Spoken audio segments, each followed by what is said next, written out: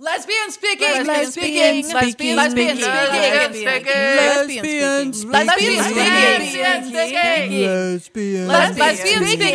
a lesbian and she's speaking. Lesbian speaking may contain adult content and is intended for a mature audience. Listener discretion is advised.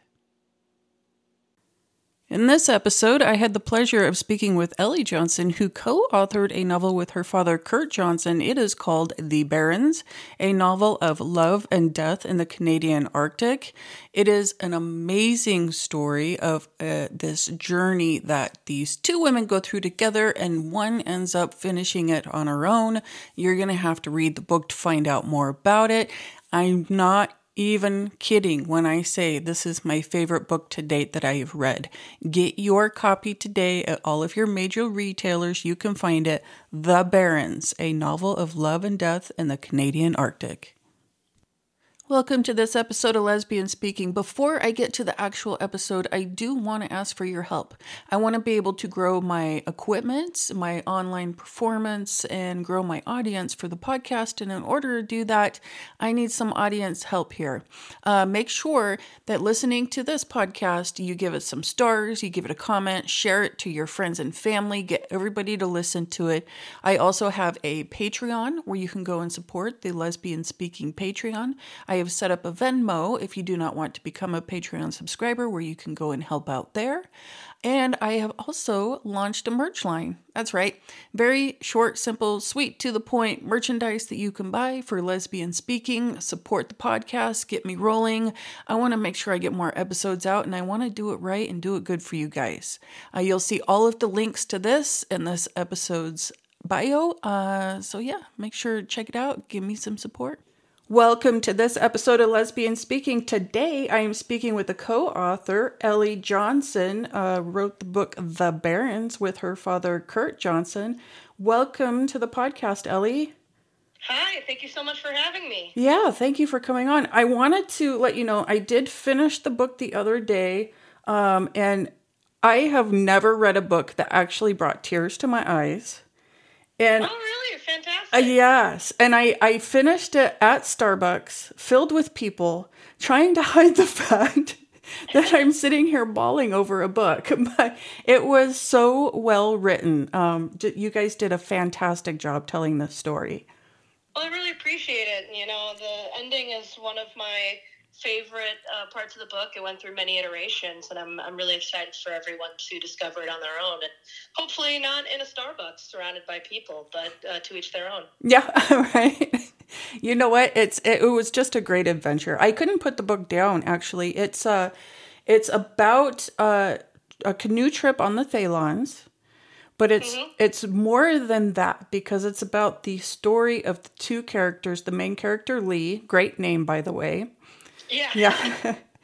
And Holly, who had been on this trip previously, although just once. Yep. And which this is essentially my background with that trip as well. Yeah, that's what I was going to say, because you went on this trip with a group of folks. And so you have been able to speak to your particular experience. Yeah, so when I was 18 years old, I went through a camp I had been going to through much of my youth. I was sent to the Thaylon with a counselor who is about, Mo is like 20, 22, 23 at that point, and two other girls my age. And we did about 500 miles, somewhere around between 47, 48 nights on trail. 47 or 48 nights? Yeah. Wow. So that's one of the questions that I had, is because the book is about the journey was supposed to start out with two, and it ended up just being one finishing the journey. And in the description of the book, it does state it's of love and death. So there is a loss during the trip. But what is the time span? They would have planned initially 47 days or 47 nights as well. Yeah, they follow Well, pretty much the exact same route. They just end up leaving trail earlier than I did. We finished it and paddled straight into Baker Lake, which is a bay that flows like south into Hudson Bay. Right. Okay. Okay. So still such an arduous journey. Absolutely. Yeah, entirely. And yeah, it was just the four of us in two boats, and we didn't see another living soul until around day 42, 43, when a man and his son came up to check on us and let us know that there was a bear on the other shore to be wary of. Oh, yeah. Yeah. And now, did you encounter a bear such as happened in the story as well? Yeah, not the bear encounter I had was very similar to when the grizzly is feeding on a muskox corpse at one point when they come across it. But when I saw it, it was really just sitting there. We turned a bend in the river, and I thought, oh, that's a really big boulder. And then the boulder turned around and looked at us, and then lumbered away. And that was the one time we saw a grizzly. And I wouldn't have had it any other way. You do not want to encounter a grizzly, particularly when you're not in a boat. Because while grizzlies can swim, they're less inclined to chase you as you paddle away. And you can cross, to the other shoreline for camping as well. But yeah, you don't want to encounter one face to face. No, no. The book, The Barrens, again, an amazing story.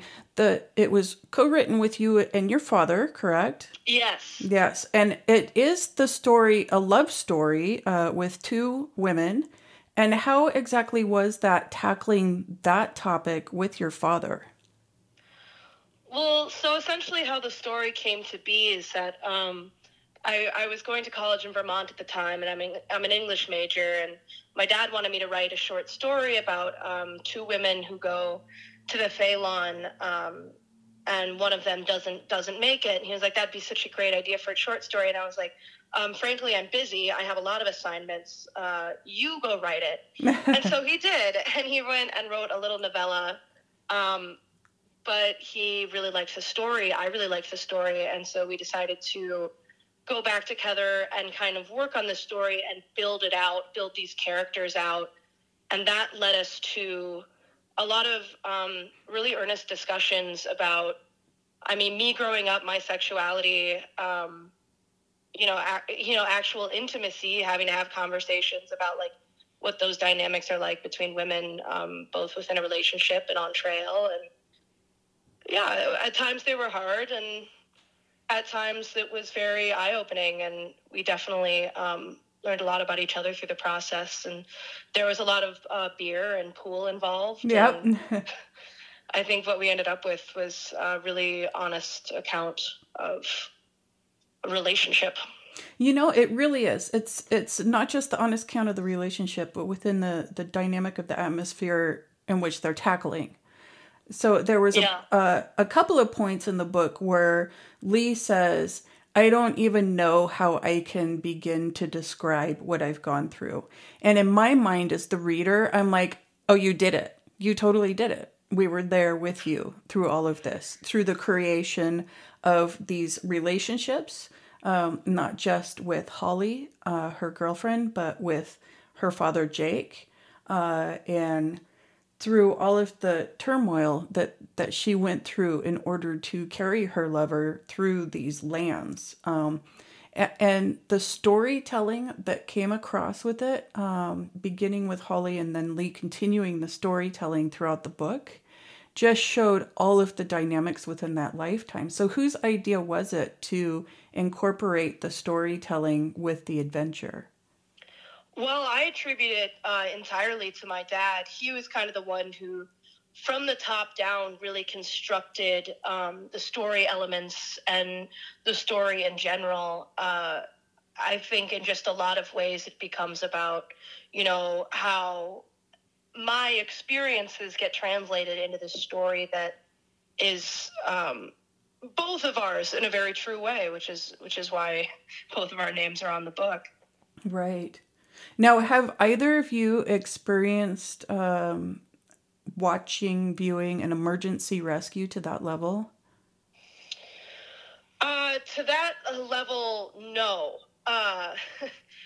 I worked as an equipment manager in the camp that sent me to the Thalon for 3 years, and I definitely saw a lot of emergency scenarios, but none where anyone was at risk of life or limb, Right. let's say. There have been quite a few incidences, particularly with camps that are similar. So I went to Camp Wijiwagan, which is in Ely in northern Minnesota, but there was a camper from Camp Minojin who survived a bear attack, and actually he wrote a book about it. And his name escapes me right now. I apologize, but these environments are not sanitized because there's 18-year-olds wandering around in them. Right. Right. But Well, I was lucky enough to get out without having to see any emergency evacuation scenarios. We did some risk assessment and took some risks that we were prepared to take, right. which could have gone very wrong. But we finished our route, which is the biggest accomplishment anyone can make when they go out into the backwoods. Oh, absolutely. Yeah, it is a very arduous route here that you're speaking about. I mean, hundreds and hundreds of miles, 450 miles? Yeah, 500 miles was more about what we took with the headwaters and down through the last portions of the river. But the river itself, I think, spans somewhere around 470 miles. Right. And that's ridiculous. I'm thinking about maybe taking a walk for a mile later. So that'll be as far as I get. It's not easy still. It's not like, we didn't train for weeks and weeks and weeks to prepare to go out there. We just went out there and got stronger as we went. The days got longer. We took more risks later in the trip that we maybe wouldn't have earlier in the trip when we were still getting used to the terrain and the differences, the incredible differences to canoeing and camping anywhere else in the world to the Barrens. It is a very unique environment. Right. Now, speaking of your trip, one of the pieces that was really instrumental, no pun intended, in the story was the pack guitar. Yeah. Is that something you yourself play or your father plays? No, I do not play the guitar, but my counselor, Mo, she did bring a pack guitar. Okay. And it was a very important part of our trip. Singing and, coming together through music and also working through these songs together was like a big bonding source for us. But,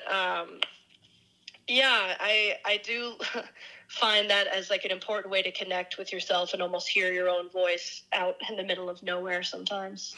Right. And that's definitely what the characters had done. Holly had begun that with her playing, and then after she had her accident and passed, Lee continued to play what very little that she had in order to connect to Holly still without her even being there. Yeah, and I think there's something very particularly tragic in being left with a guitar you don't know how to play as well as the person you loved.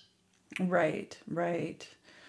And with that, if you had the chance to go back to the Thalon with a partner, is that something that you envision doing again in life? Oh, entirely. My partner now, we've been together for about 5.5 years at this point. And she just started canoeing about 2 years ago through me. I started teaching her how, and we still need to do our first full week out in the Boundary Waters, but we're working up to it, and I'm not going to throw her into it with the same frivolity that Holly does Lee. But right. Yeah, I do want to return someday. I think I do want to return with my partner, but I also just want to return with myself and whoever is equipped to go with me. It's an incredible area, and it's very inaccessible. It requires a lot of money, resources, planning that it's hard to do without the structural support of a outfitter or camp system. Right. Let's take a break to do a little ad time for me. That's right. I have to pay the bills on this podcast. Crazy talk. But guess what? I am setting up some content on my Patreon at patreon.com/lesbian speaking. If you go and sign up for $5 a month, you're going to get some exclusive sneak peek stuff on me, my everyday life, the backside of what I do here on the podcast. And you know what? Probably just the dog sitting around. Who knows? But go and check it out. It is patreon.com/lesbian speaking. Time of year it is. It is barbecue season. And have you been to a barbecue and thought, what are you doing with your meat? Nobody likes to put plain old meat in their mouth. Are you kidding me? You want to spice it up? Get you some Dan-O seasoning, and that will get you some tasty, delicious meat that you really want to put in your mouth. If you want to get some Dan-O's, go to danoseasoning.com/ref/lesbian speaking. Get yours today. Yummy. Now, do you feel in writing this, both you and your father, because your father is an avid canoeer too, do you feel that Holly was somewhat irresponsible for taking Lee on this big adventure in that way? Yes and no. I think that, yes, entirely in the area she did with the expertise, the resources they arrived with. But I'd say the biggest mistake, and if anyone asked me, the biggest mistake they undertook was only bringing one emergency contact resource. Right. The beacon, as it's called. When we went on trail, we had a beacon and a satellite phone for satellite cellular communication. And we kept them in 2 different boats, in 2 different packs, so that it was very unlikely that if something happened to one, something would happen to the other. Just if your beacon gets damaged and you can't call for help or an evac when you need to. And I mean, the beacon doesn't even allow you to communicate. It's just a means of pinging, here I am, I need help. And I'm pretty sure at the time that we were out there, if you set off your beacon, they would immediately send out the Canadian military to get you. Yeah, that's pretty intense. Yeah, so the satellite phone is more preferable if you're ever in an area that remote, just because you can call a specific resource and tell them exactly what's going on, what you need. If you just need a food drop because you're going to starve if you don't get food, then you want to be able to organize that and not just call the military to come get you. Right. Yeah, I was a little bit surprised when I started reading and I saw that they were only coming in with that. They didn't report that they were even going there. The pilot had to ask them all of these questions, and I don't think Holly really knows what she's doing, was kind of my thought process. But as you learn about her and her character, you learn that she really is a risk taker. And it's not that she's being unprepared. It's that she's just someone who says, let's go and do it.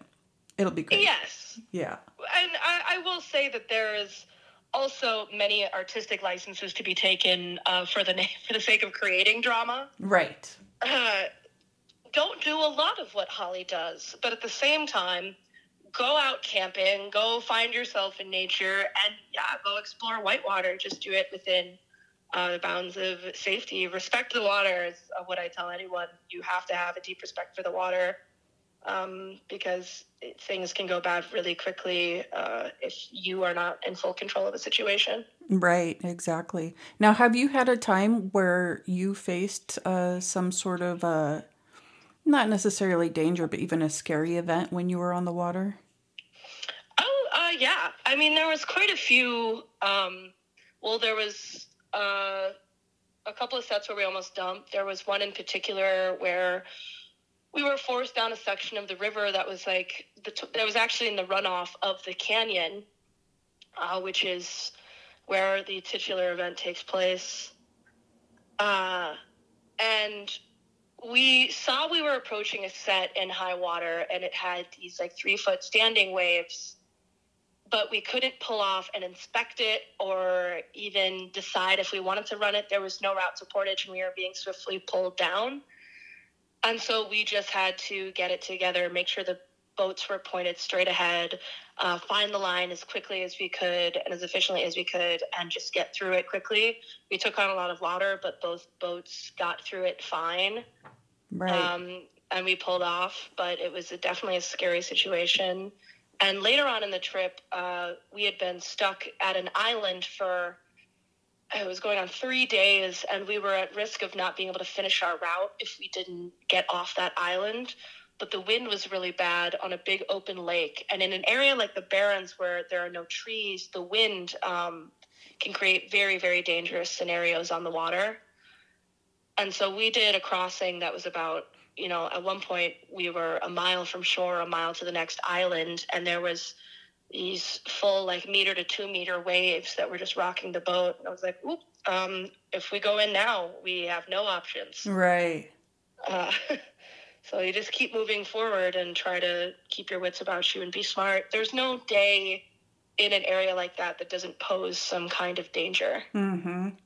Yeah, and I think that's something that you really hit on the book very well when Lee was canoeing with herself and trying to navigate these waters, the descriptors that you have in there with how the boat is bouncing through the rocks and through the water and trying to get control. And just the time that you took in order to describe what was happening, it really made you feel like you were there. Well, yeah, and I really appreciate that. That's hours and hours of my dad and I sitting and discussing exactly the sensations, not only the logistics, but the sensations of these kind of environments. And I mean, in particular, the whitewater that Lee ends up doing is unique because she's doing it alone in a boat. And it's a very different, even the structure of how you paddle and how you control a boat is different when it's just you in it. A canoe is meant to be canoed by 2 people. Right. So there was a lot of, exploration, learning that even I had to do to kind of figure out how these particular sets would be different with just one person.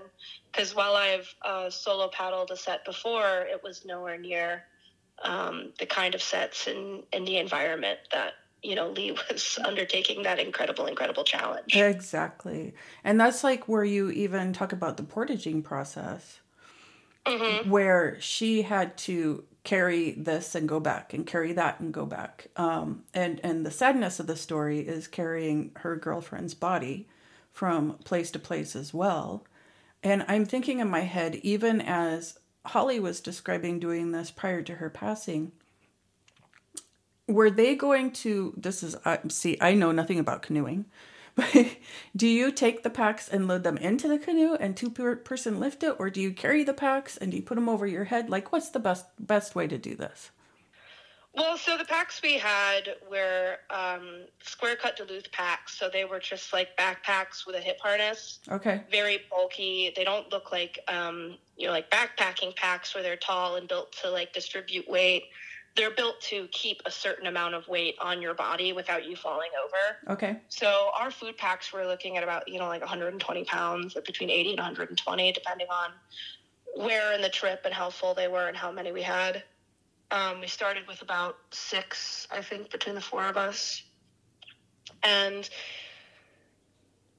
we just would carry those on our back on one trip, and we'd usually do 2 trips, with canoes and lighter packs, so you can switch off, and the other one with everyone has a heavier pack. But we'd have to do most portages 2 to 3 times, and you're just hucking stuff across mossy terrain. There's no real trails. The portages are really marked with cairns, so you don't lose track of your surroundings, because it all looks very similar and it's all just mossy, soft, almost marsh that You're stepping through. They're not easy hikes, and it's even harder when you have a canoe and the wind is blowing it and they act like a kite. You have to have spotters to make sure you don't blow away. Yeah, and that back and forth process. I just couldn't imagine Lee going through that and doing that on her own. And it was kind of I couldn't imagine it either. I mean, I had to, but at the same time, the idea of having to do any of what I did alone is Right. daunting. Yeah, and the bad blessing, the good blessing, bad blessing, is losing one of the packs. Unfortunate, but one less pack to carry, I guess. Yeah, well, I mean, that she ultimately gets lucky because starvation doesn't become a part of the story. And early on in the process of writing a story, we kind of discussed if we wanted that to be a part of it. And we were like, no, that's writing a very different survival story. But Right. also having so little to subsist on and not a lot of variety creates its own long-term challenge. It does. And you were describing very well the powdered eggs and oats and such. And I'm just thinking of my time in the military when we get the MREs and we'd be too lazy to cook them up properly and we just throw water and down it. I'm like, oh, I know that feeling. Yeah, we definitely had some of that. We were lucky on our group because we had really good cooks. And I know my dad is probably speaking a lot too from his personal experience. We talked a lot about food and the kind of food that I took out, but he also went to backpacking camp when he was younger, Camp Eastman, out of the same area that Camp Wijiwagan operates out of. And so he also had experience in particular with kind of what Jake the Snake talks about in survival aspects, those old, 60s and 70s era tactics and packs and foods and stuff like that. Right. Now, speaking of Jake, there is a lot of detail that goes into the process when it comes to the protective services getting involved and his lifestyle and the process that happened thereafter. Have you or your father known anybody who had fallen into the protective services realm in order for you to get all of that knowledge of how that would happen? I can't speak on that personally. I don't know, as far as my dad's concerned, not anything that comes to mind specifically. I know that we have had experiences historically where we've had to at least very much know the processes of CPS and social services. But I think in a lot of ways that's drawn from my dad's research as to what would happen now. And other things. I know that character, and I actually just found this out recently, because a lot of the aspects of the Jake the Snake story and Nebraska are actually from more of my dad's childhood. I spent time in Nebraska growing up because that's where his family is from, but a lot of that too is like his experiences and time in Nebraska. And apparently his mother knew a man who is kind of in the same way as Jake. He went to Harvard, but he was an eco-anarchist who would hide out in his bunker and threaten to shoot you if you came on his property. Right. And I guess Jake is bred from my dad's desire to figure out why a man would do that to himself and maybe to others, and what ideas is he hoping to impress upon the world. Yeah. Yeah, it was interesting. I actually related to it because I had known somebody in my life who was a Jake the Snake and who had a daughter, Lee, and actually lived that lifestyle. And yeah, Child Protective did have to come in, and ultimately she became awarded to her aunt. So it was me reading this. I was like, oh, I can very much relate to this story. I know these steps that happen in this process. And it was actually quite accurate. Well, that is super interesting to know, because I know that's a lot of my dad's personal research into the background of eco-anarchist types. He has a book right now that he's working on selling, Las Vegas Turnaround, that deals a little bit more with, that and another book he wrote deals with more in the minds of these psychosis and the conspiracy nuts and the kind of people who live on the fringes of society. He rode the rails when he was a teenager and worked as a nightclub manager in Vegas for almost a decade. And he certainly interacted with a lot of people who live on the fringes of society, and you start to question why And what brought you there? also, how do you operate in a day-to-day basis and keep these beliefs and keep them behind closed doors? Right. Now, do you have plans to create another book with your father? At the moment, no, he's got a few of his stories. He's in the backlog, and I myself am working through some of my own stories because he's, is trying to realize his dream of becoming an author now 60 years in the making. And I'm trying to realize my dream of being an author since I graduated college a year ago. So it's we're in very different places in that sense, but I don't think we're opposed to it. I think if and when the right story strikes, that is definitely something that we would both be open to. I mean, we've grown closer as a result of this process, and Right. we love discussing the stories we're working on. I think in some way, a lot of our stories are worked on together, particularly the ones I try to work through. Now, you say you grew closer in this process. There was two different types of coming out stories within this story, with Lee and Holly very much just hiding her identity from her family. How was it with you in your coming out story with your father? I'm the outed story. I was the person who, I trusted someone in middle school. Yeah. To keep my secret I wasn't ready to share with the world. And I actually found out, like months later, that she had told a group of girls at a sleepover, and it kind of got around school, but everyone was kind of like, I don't know, this seems weird to talk about. Yeah. It was hard. Yeah. And then it happened again when I got to high school and started dating someone, and that got around. And essentially, my mom started, like, overhearing from, like, all my friends and stuff, just things that she was starting to put together the pieces of my sexuality and my story. And, frankly, I'm a very... I seem very gay. So I think my mom was the only person who was really shocked, like, oh, she's dated men before. And my dad was like, yeah, but she wears boots every day to high school and hasn't dated a guy since 6th grade. Yeah. And is that really dating? She asked me directly, are you gay? And I kind of slammed the door in her face and was like, I don't want to talk about it, and avoided her for days. Until finally she texted me, hey, I'm picking you up from school. And I'm pretty sure she said, I'm picking you up from school. If you don't let me pick you up from school, I'm locking the doors and you have to find somewhere else to sleep.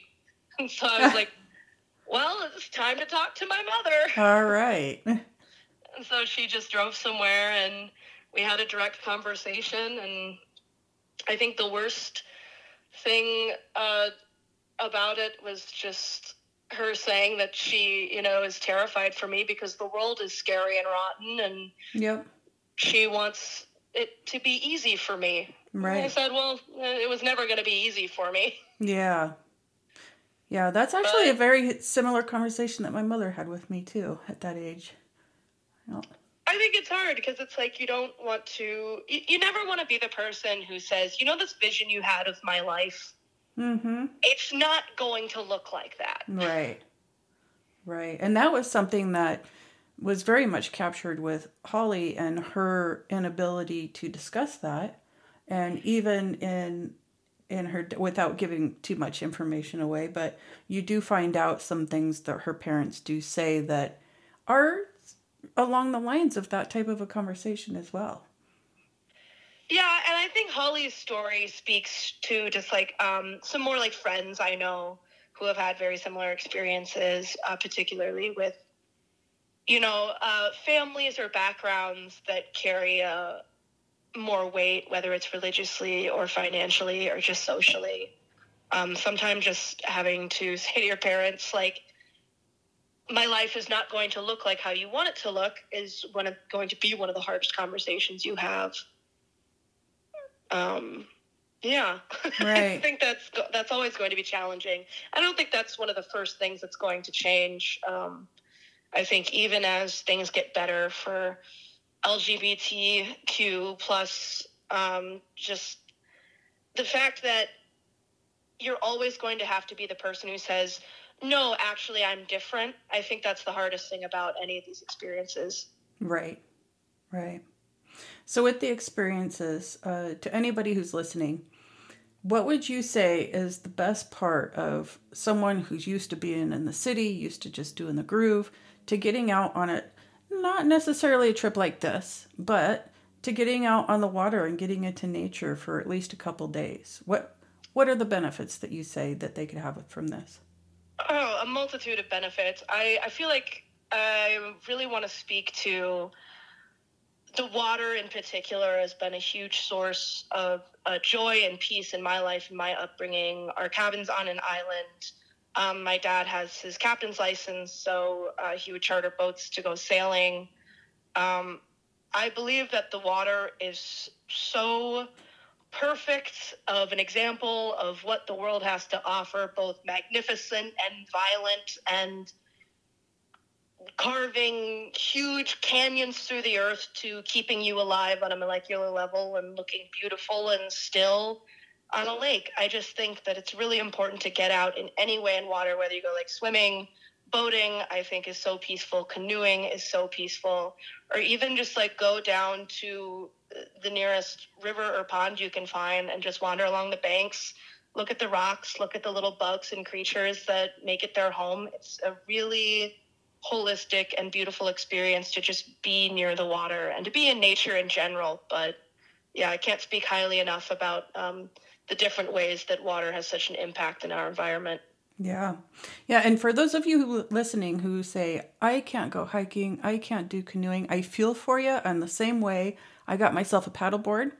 I get out on the lake and I just lay on that thing. So you guys, paddleboards are it. If you can't do the canoe, get the paddleboard. I recommend like fishing too. Like it's just an excuse to get outside. You can get like a $30 bad rod from Walmart and stick a hot dog on it and see what you pull up. Yeah, there you go. Or just, go walk around. I think that even walking in the city and paying particularly close attention to what elements of nature pop up can really, change the way you perceive your own urban environment. Right.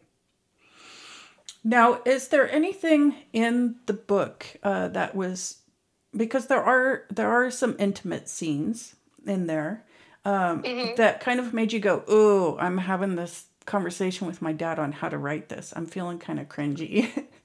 Oh yeah, of course. Yeah. I mean, as my dad would say, if you ask him the same question as many people have, he said, no one wants to ask their daughter about sex. I don't think any parent actually wants to know that. But there's something to be said about just deciding that it's worth knowing, asking in an honest way, in an open way, and being ready to hear the answer. Right. And, at times we would have these conversations while my partner was sitting right next to me, and she gave her input on her upbringing. And it was, I think, just an exercise in, be open, beget openness. There was just a lot of story that was brought about by just us willing to be clear with what we went through and kind of the things that we both like and don't like and find threatening and non-threatening, and also just like the normalcy of the dynamics of, particularly with women, how just the casual way we date and interact is so different, but also so similar. And it was just, I think it was interesting to reflect on a lot of these things I had stopped considering actively in order to talk to my dad about it. Right. It was one of those things that was done in just such a great way that it very much resonated in, hey, this is how lesbian relationships are, and this is how we speak to one another and how we physically communicate to one another. And it was just done with such grace. Well, I attribute that to my dad really wanting to know and taking our experience for what it was and not trying to elaborate or even try to sanitize it for the sake of his artistry. I think he was really just trying to capture those characters, those experiences as they spoke to to my past experiences and to who he believed they were and were supposed to be. Right. Now, you state that you're going to work on writing yourself. Yeah, yes, I am working on writing myself. Okay. So you have a particular story that you have a focus on right now? I'm working on right now writing a book kind of in the same camp genre, but focusing on the East Shore version of camping culture, kind of the New York, Vermont, New Hampshire, Maine style of camping culture. So I'm working through that right now. But long term, my focus is more in scripts and horror. I wrote my thesis in horror movies, in fact. Okay, wow, that's great. So it's a wide range of topics that you can cover there. Yeah, but I mean, it's a wide range, but I think that long term, my focus is always going to be like the intersections between, nature and particularly camping, and how it's both terrifying, challenging, and eye-opening. Right. So what I'm getting is that we're going to see a lesbian nature camping horror story coming out soon. Oh, yeah. Don't hold me to that. One can hope. I know. The process is exhausting and difficult, but one can hope. Yeah. I would totally be signed up for that one. Absolutely. Well, good. I'll quote you on that. Yeah. Yeah. Now, do you think that your dad, after doing this, will want to create more stories with LGBT members of the community? I think he does. And I think that in particular after this, he wanted to explore, the male gay experience. And I think he's trying to figure out where he can find that earnest account. But right. That's a whole different story. Yeah, that would be great. I think that his ability to reach outside of his own experience and see others and feel others, I think is definitely come across. And I think that definitely is attributed to how you were able to communicate this to him. I think that your background in English and writing has helped in order to bring that forward for him. Well, I think he has a particular voice for not speaking for someone's culture or background, but speaking for their story and who he wants them to be as a character. Right. Yes. And that definitely shows. And I love that we were able to learn so much of Lee throughout this process. And the storytelling that had continued on from beginning to end of this book, that Lee had explained the depths of her life and things that she went through that someone like me, I was completely able to relate to. Other people would see it and go, wow, her life was so crazy. And I'm like, that was my neighborhood. Well, I hope that other people go out and pick up a copy and relate to it just as much. Yeah, exactly. This has been quite the adventure. You guys, 1000% recommend this book, The Barrens. Again, this is Ellie Johnson, co-written with her father, Kurt Johnson. And the book is available at Amazon, Barnes & Noble, wherever you can find your book. We'll have some information on the link of this episode. Ellie, I want to thank you so much for taking the time to sit down and have this conversation so we can get this information out for the public, because this book is amazing. Look forward to seeing more writings from you. I'm going to definitely hold you to it. Well, thank you so much. I really appreciate the support. Yeah, go out right now, Arcade Publishing, Google The Barrens book, and it'll come right up for you. Perfect.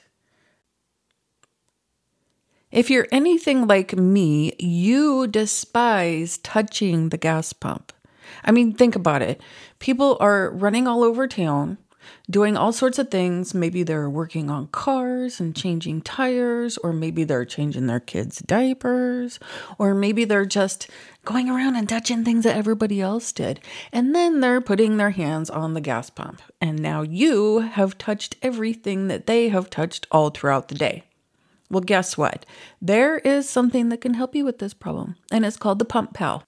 What is a Pump Pal? Well, I'm glad you asked.